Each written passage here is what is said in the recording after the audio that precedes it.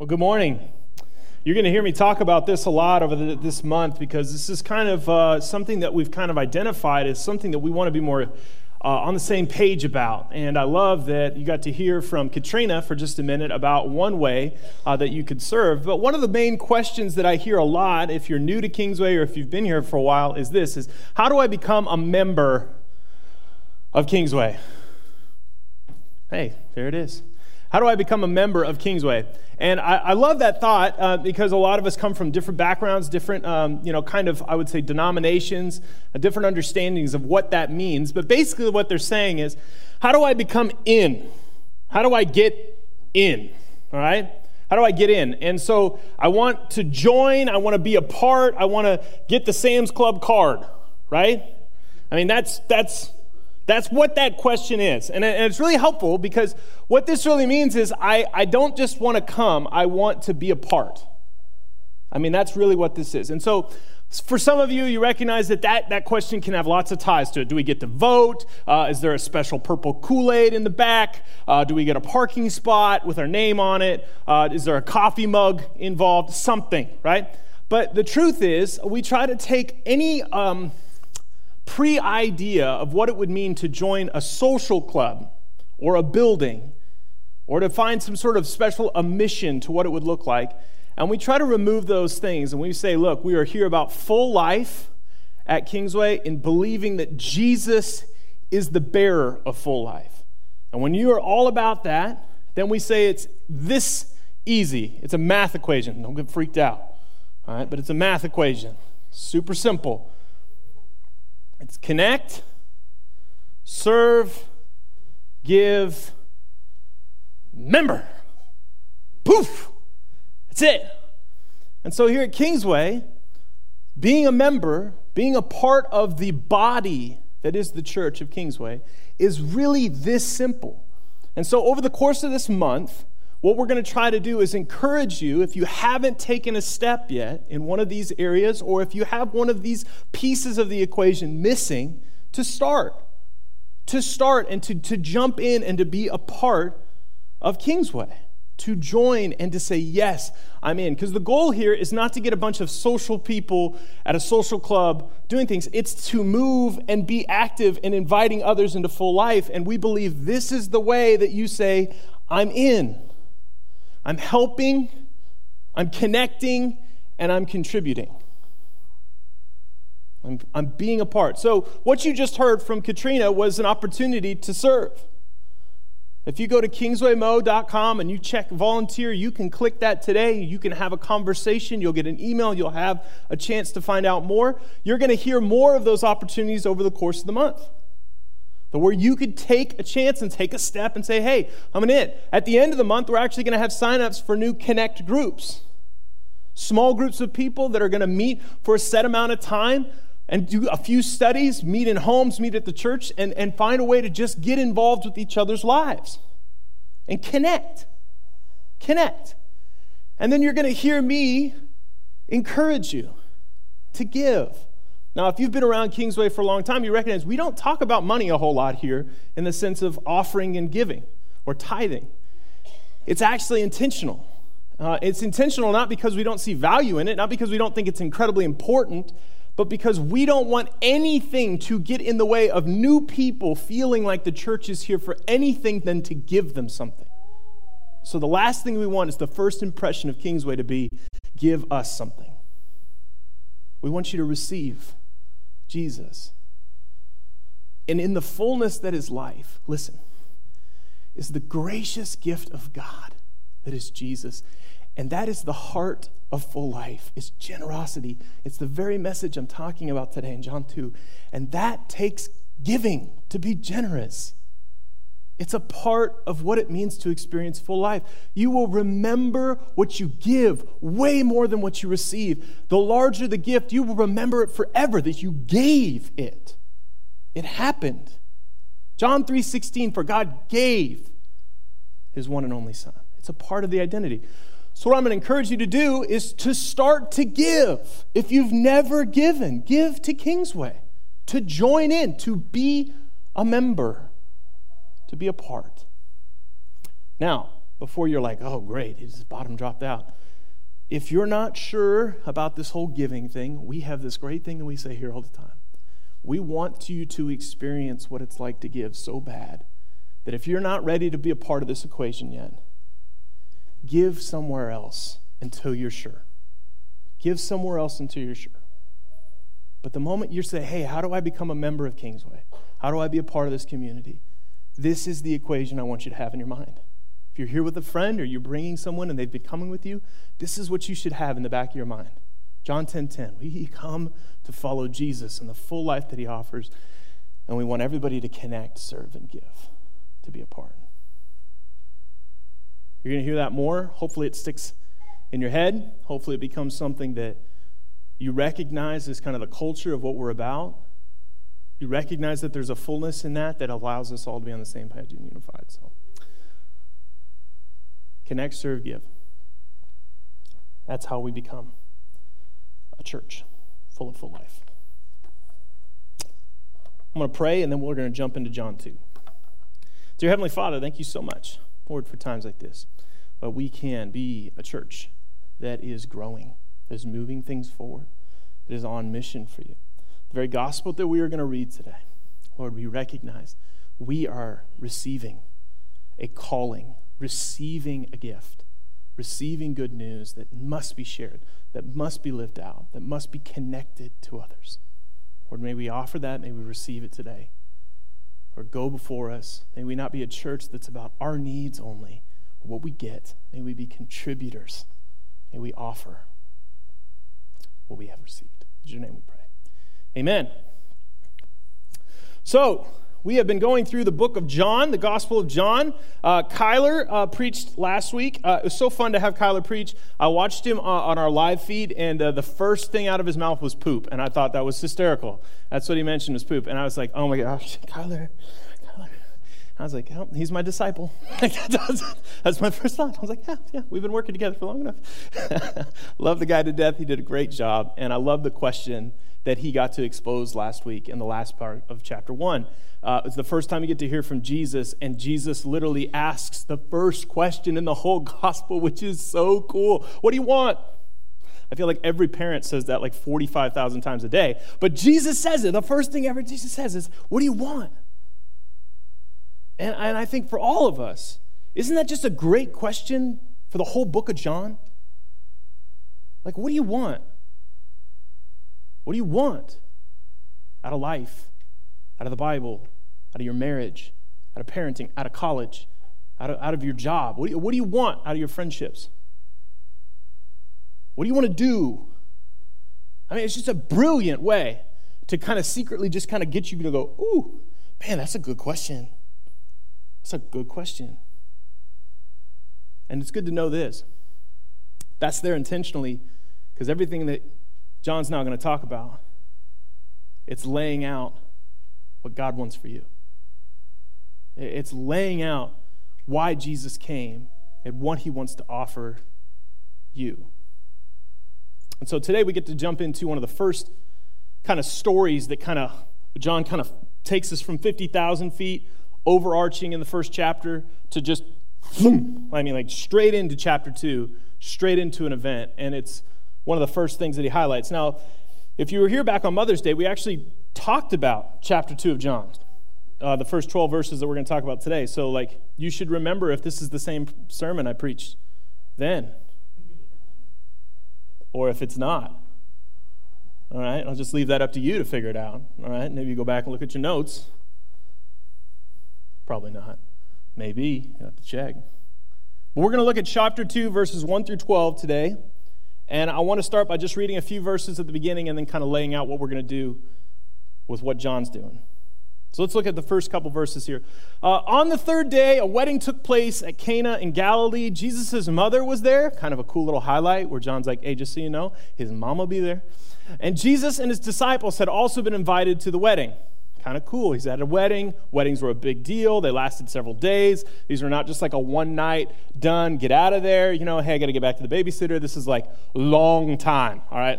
Many things going on. When the wine was gone, always a good, all right? Jesus' mother said to him, they have no more wine. Can you just play this conversation out in your head? I just love this thought. I don't know what you grew up with, in a mom background or whatever, but just imagine the parent figure walking in, looking at you, and just going, hey, they're out of wine. Now, depending on your background, you're like, all right, do I need to go on a beer run? Like, what are we talking about here? Right? How old am I? Where are we going? Like, is this farmer's market material? Like, is she handing me the debit card and saying, good luck? Like, what are we talking about? I mean, just put yourself in the context here. Is it Coca-Cola in the pizza party? I mean, that's how it was with me growing up, right? Little Caesars, $5 pizzas, cans of Coke. We are out of pizza. I knew what that meant. Get some pizza. Keep the troops happy. It's not unlike this, but there seems to be a little bit different context than a debit card or a beer run or some sort of craziness. There's some specifics to what Jesus' mom is thinking about. Now, I broke this down when we talked about this before. Woman, why do you involve me? That just sounds so insulting. And I want you to remember, this is originally in Greek, and that does not mean what you think it means in English. Because you read that in English, and it sounds like Jesus just, with his mama. And that's not what he did. It's just not what he did. This is a term of endearment. And what it basically means is a place of privilege, a place of honor. It is the woman in the room. Think of it like saying like this, Queen, why would you involve me? See how that makes it much more like, oh, that's much nicer. Not than, woman, why did you involve me? Like no, it's just different, right?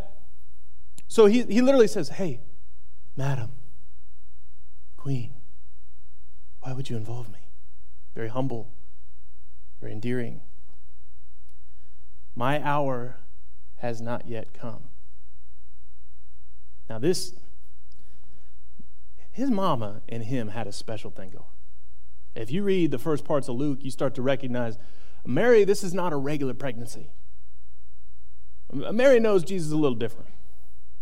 Their conversations must have been just crazy. Can you imagine? I mean, if you've watched a mama hold a brand new baby, they look at it like, I made this.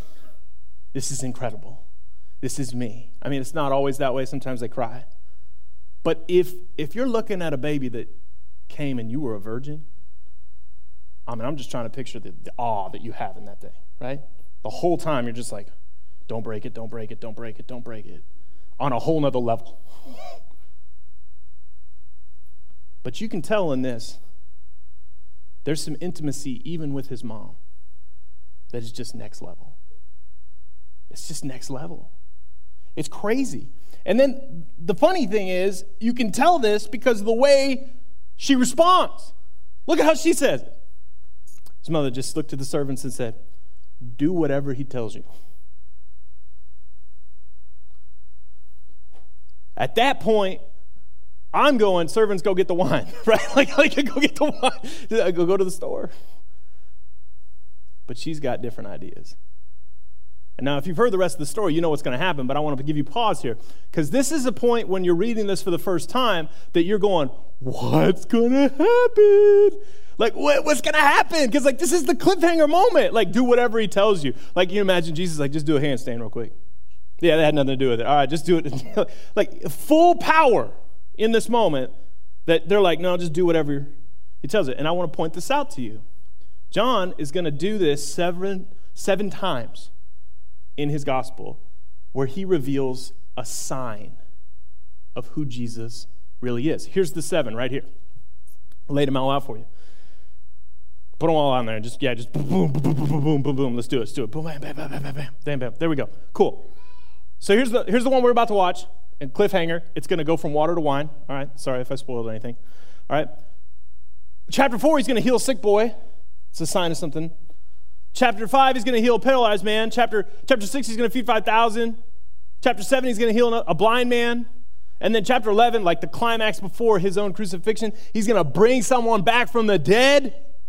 Lazarus, he's like, come on out and walk again.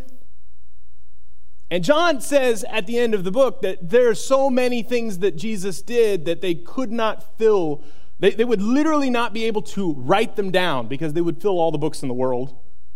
which I think is a little hyperbole, but at the same time, it kind of gives you the image that like there's a lot. But he's picked 7. So this is the first one. Pretty stinking cool. So we're on the cliffhanger. What are you going to do? It's just crazy, y'all. Let's just listen to this real quick. I'm going to read this out of my Bible. Verse 6.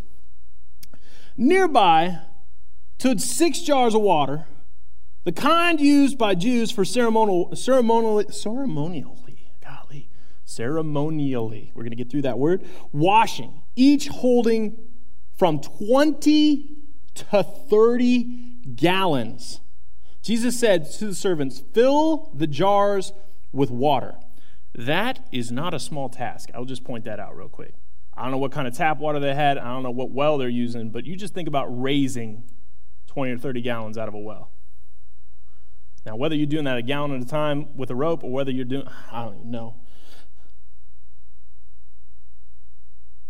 And then Jesus said, fill them to the brim, as if he needed to make sure they knew. Don't cheat me. You ever mom ever say that you just put all your toys under your bed? You actually put them away? That's what that is right there, to the brim.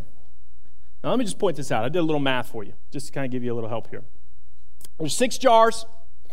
There's 20, 30 gallons in each jar. That's 120 to 180 gallons. Total. Wow, that is a great spelling of gallons. We nailed that one. That's actually the Greek version, all right? Just go with it. Galleons. Yeah, that's it. That's the pronunciation. It's Italian, all right? Now, here's some cool things about that, though. Each jar would weigh between 120, go to the next slide so we can get off gallons. There we go, good. 160 to 240 pounds per jar. Think about that for a second. How many of y'all can carry 3 gallons of milk in one arm? Come on, guys. 2 trips are for the week. Can we do it? You know what I'm talking about? You just take the handles, smush them together, smash your fingers in there, and just pray you don't get arthritis before you get in the house. Just run 3 gallons. Nah, I'm speaking from experience, but you're talking 20 to 30 and then 160 pounds to 240 pounds. When Jesus looks at these guys and he's like, hey, go fill those to the brim, that's all they think. You want me to lift 160 pounds twice? 6 times? What are we doing? They need wine, not water. This is not an easy task. This isn't something they're like, cool, got it, be right back. This is like hours later, like not quick. And then on top of that, this is how many ounces of wine this is going to be. 13,000 ounces. How many of y'all get a 6-ounce pour at Olive Garden? You remember that? Yeah, the free one that's like an ounce and a half. 13,000 of those. This is not a small amount of wine. This is a huge amount of wine. I mean, I didn't even realize. When I started this math, I'm like, okay, so a bottle of wine has 16 ounces. Oh my gosh. What are we talking about here? It's like Blackbeard's call for his cargo ship across the Atlantic amounts of wine. This is nuts. And this is what he tells these guys to do. Then he told them, hey, draw some of this water that just took you hours and weighed 1,000 pounds. Draw some out, take it to the master of the banquet. Now, I just imagine these guys just coming off like a 5-mile run, just covered in sweat, looking at this guy like, you are an idiot. Look at all this water. Why would you have us do this? And he just takes one little dip, and they're just like, oh, I want to drink it, right? And they're just like, no.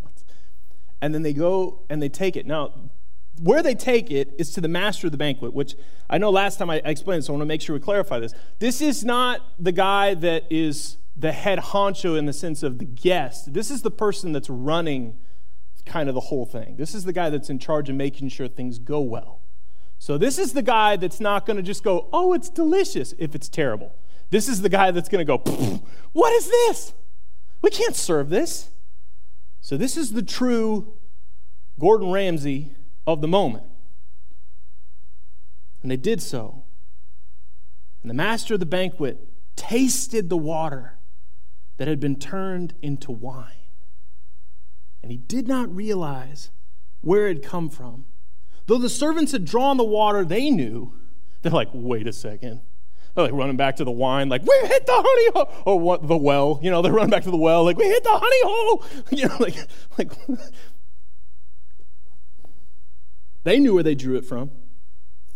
They called the bridegroom. This is the master of the banquet. He called the bridegroom and he said, everyone brings out the choice wine first, the best first, and then the cheaper after the guests have had too much to drink. They knew what's up, right? I mean, that's just smart. But you have saved the best till now. I want to be clear about this. This is not a we can all become alcoholic sermon. I just want you to be clear about that. I think when you hear these kind of Jesus is turning water to wine, I think all of us just go, okay, cool, so I'm going to go fill a 20-gallon tub, and we're all just going to celebrate. This is so much more symbolism. First of all, the water quality back then was just terrible, so wine was actually safer to drink than water. It was such a low alcohol level, really not at all what we experience now. Plus, if you drink it all the time, the thought of being intoxicated would take 13,000 ounces, to get to a place where it's going to have some effect. So you got to keep that in mind. This isn't that, but the symbolism here is starting to come together. These jars are used for all kinds of things, from full immersion baths that would go when certain things had happened that would break Levitical law, to just simple hand washing that they would use to cleanse, to ceremonial things for Passovers or harvests or certain times of the year. These jars were used all the time as just purification devices that would allow the peace to come back that shame had stolen, that guilt had washed in, and now this water was helping wash away.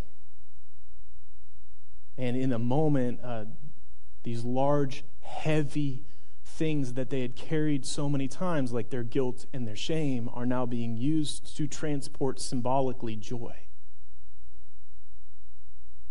These things that had been needed to cleanse them now are no longer needed and are filled with joy. That is the symbolism of wine here. It's Isaiah 25 that it says that we will be a part of a banquet where wine is flowing. It's just, it's imagery. This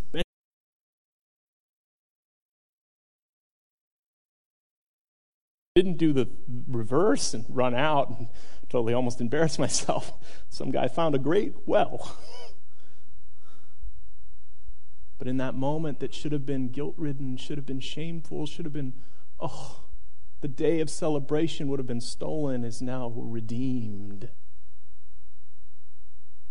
Is now joy-filled.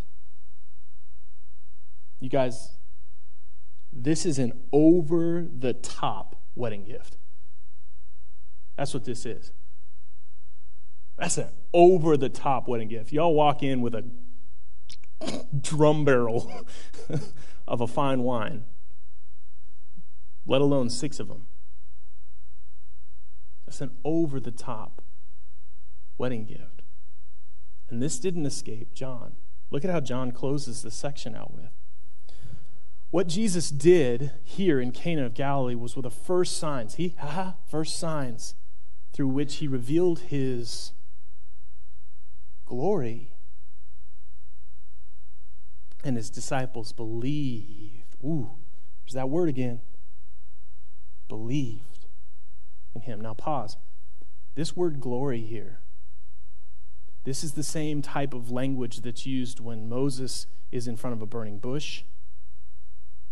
This is the same type of revealing when God or the angel of his presence would pass in front and the glory of God would shine on them. When Moses comes down from getting the stone tablets with the 10 Commandments on it, he has the glory of God on him. This is a revealing of who God is. And that's what made them believe. It was a sign, but it wasn't just a good wedding gift. It was a sign that led to the glory of God being shown, and it made them believe. Well, just an ending thought here. He says this: after this, he went down to Capernaum with his mother and his brothers and his disciples, and they stayed there for a few days, leading to say, hey, this was just something that happened. They moved on, but there was something deeper happening in this. Here's my thought for you. The glory of Jesus looks like generosity. The glory of Jesus looks like generosity.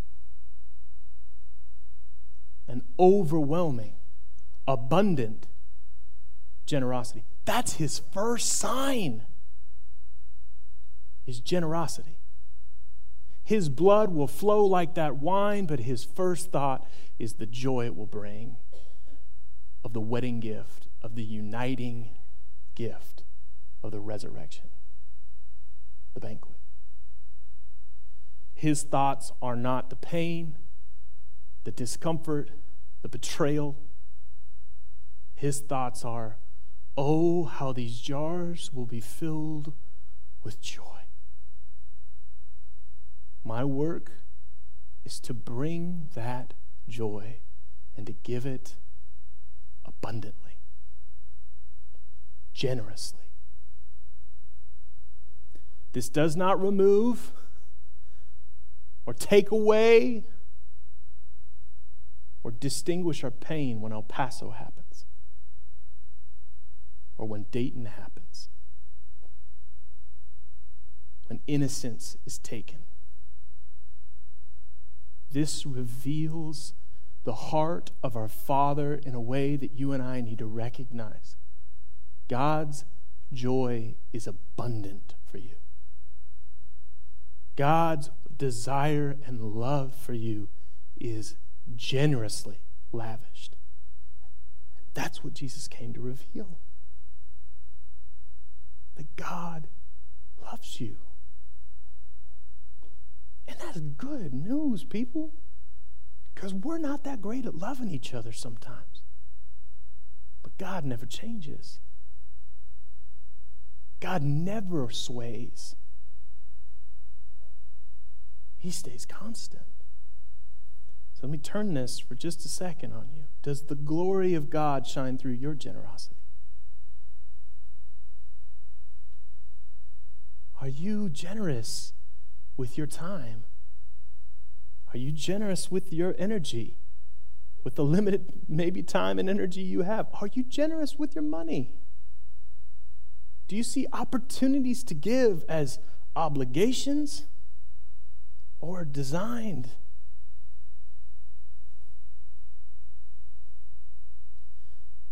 I heard a great story just a few weeks ago, and I can't help but share it. It was just powerful. We had an elders meeting where once a month, we actually sit and it's called an Inspire session. And all we do is we let God move and just kind of shake things up and get us refocused on what leading a church can sometimes forget to be, and that's about leading hearts and leading people to growth. And we can get caught up in the business. And this is a great one. And there's a story in the center of this that blew my mind. It was on generosity and giving, and the story goes like this. Thanksgiving, there was a family that was traveling just across town to see family. And he told his kids on the way over there they were going to stop and watch The Greatest Show. And his kids are younger, 5, 10, maybe 12. So they get in the family van and they drive to the local Waffle House. And they get out, and then the family's starting to pile out, and he goes, no, you got to stay and watch the show. He goes, what are you talking about? What are you talking about? No, stay here. Stay here and watch the show. So you can think about this. It's Thanksgiving Day. Who's working at a Waffle House? People that need money bad. People that don't have families. People that need a job. So you know how Waffle House is. You got this whole huge bay of windows that you walk up, and you can just see the smoke piling out of it. I'm just kidding. And you can smell it. It smells like greasy goodness. And the dad goes in and he sits at the coffee bar and orders one black coffee. He talks to the moment with the waitress, sips it once, slips $3 $100 bills under the cup, and just whoop. Goes out, sits in the van, and he goes, watch. And that lady, she walked up, she picked that cup up, and she looked like a murder weapon to her. What has happened? And then she picked it up, and she started to shake. And then she started to cry. And then she shouted. They could hear it outside. She screamed and she said, look what someone gave me. The glory of God is in Jesus, and it is seen in his generosity. I will tell you this, whether you have $300 to give or you don't, you have opportunities every day to be generous, to offer grace, to offer love, to offer what you've been given, to tell the good news that you have seen in the glory of your Savior's generosity. We are not consumers at this church. We are contributors to the joy. We will not just sip on this wine and sit back. We will offer it to anyone we can. The glory of God is in the generosity that was revealed in the sign of Jesus.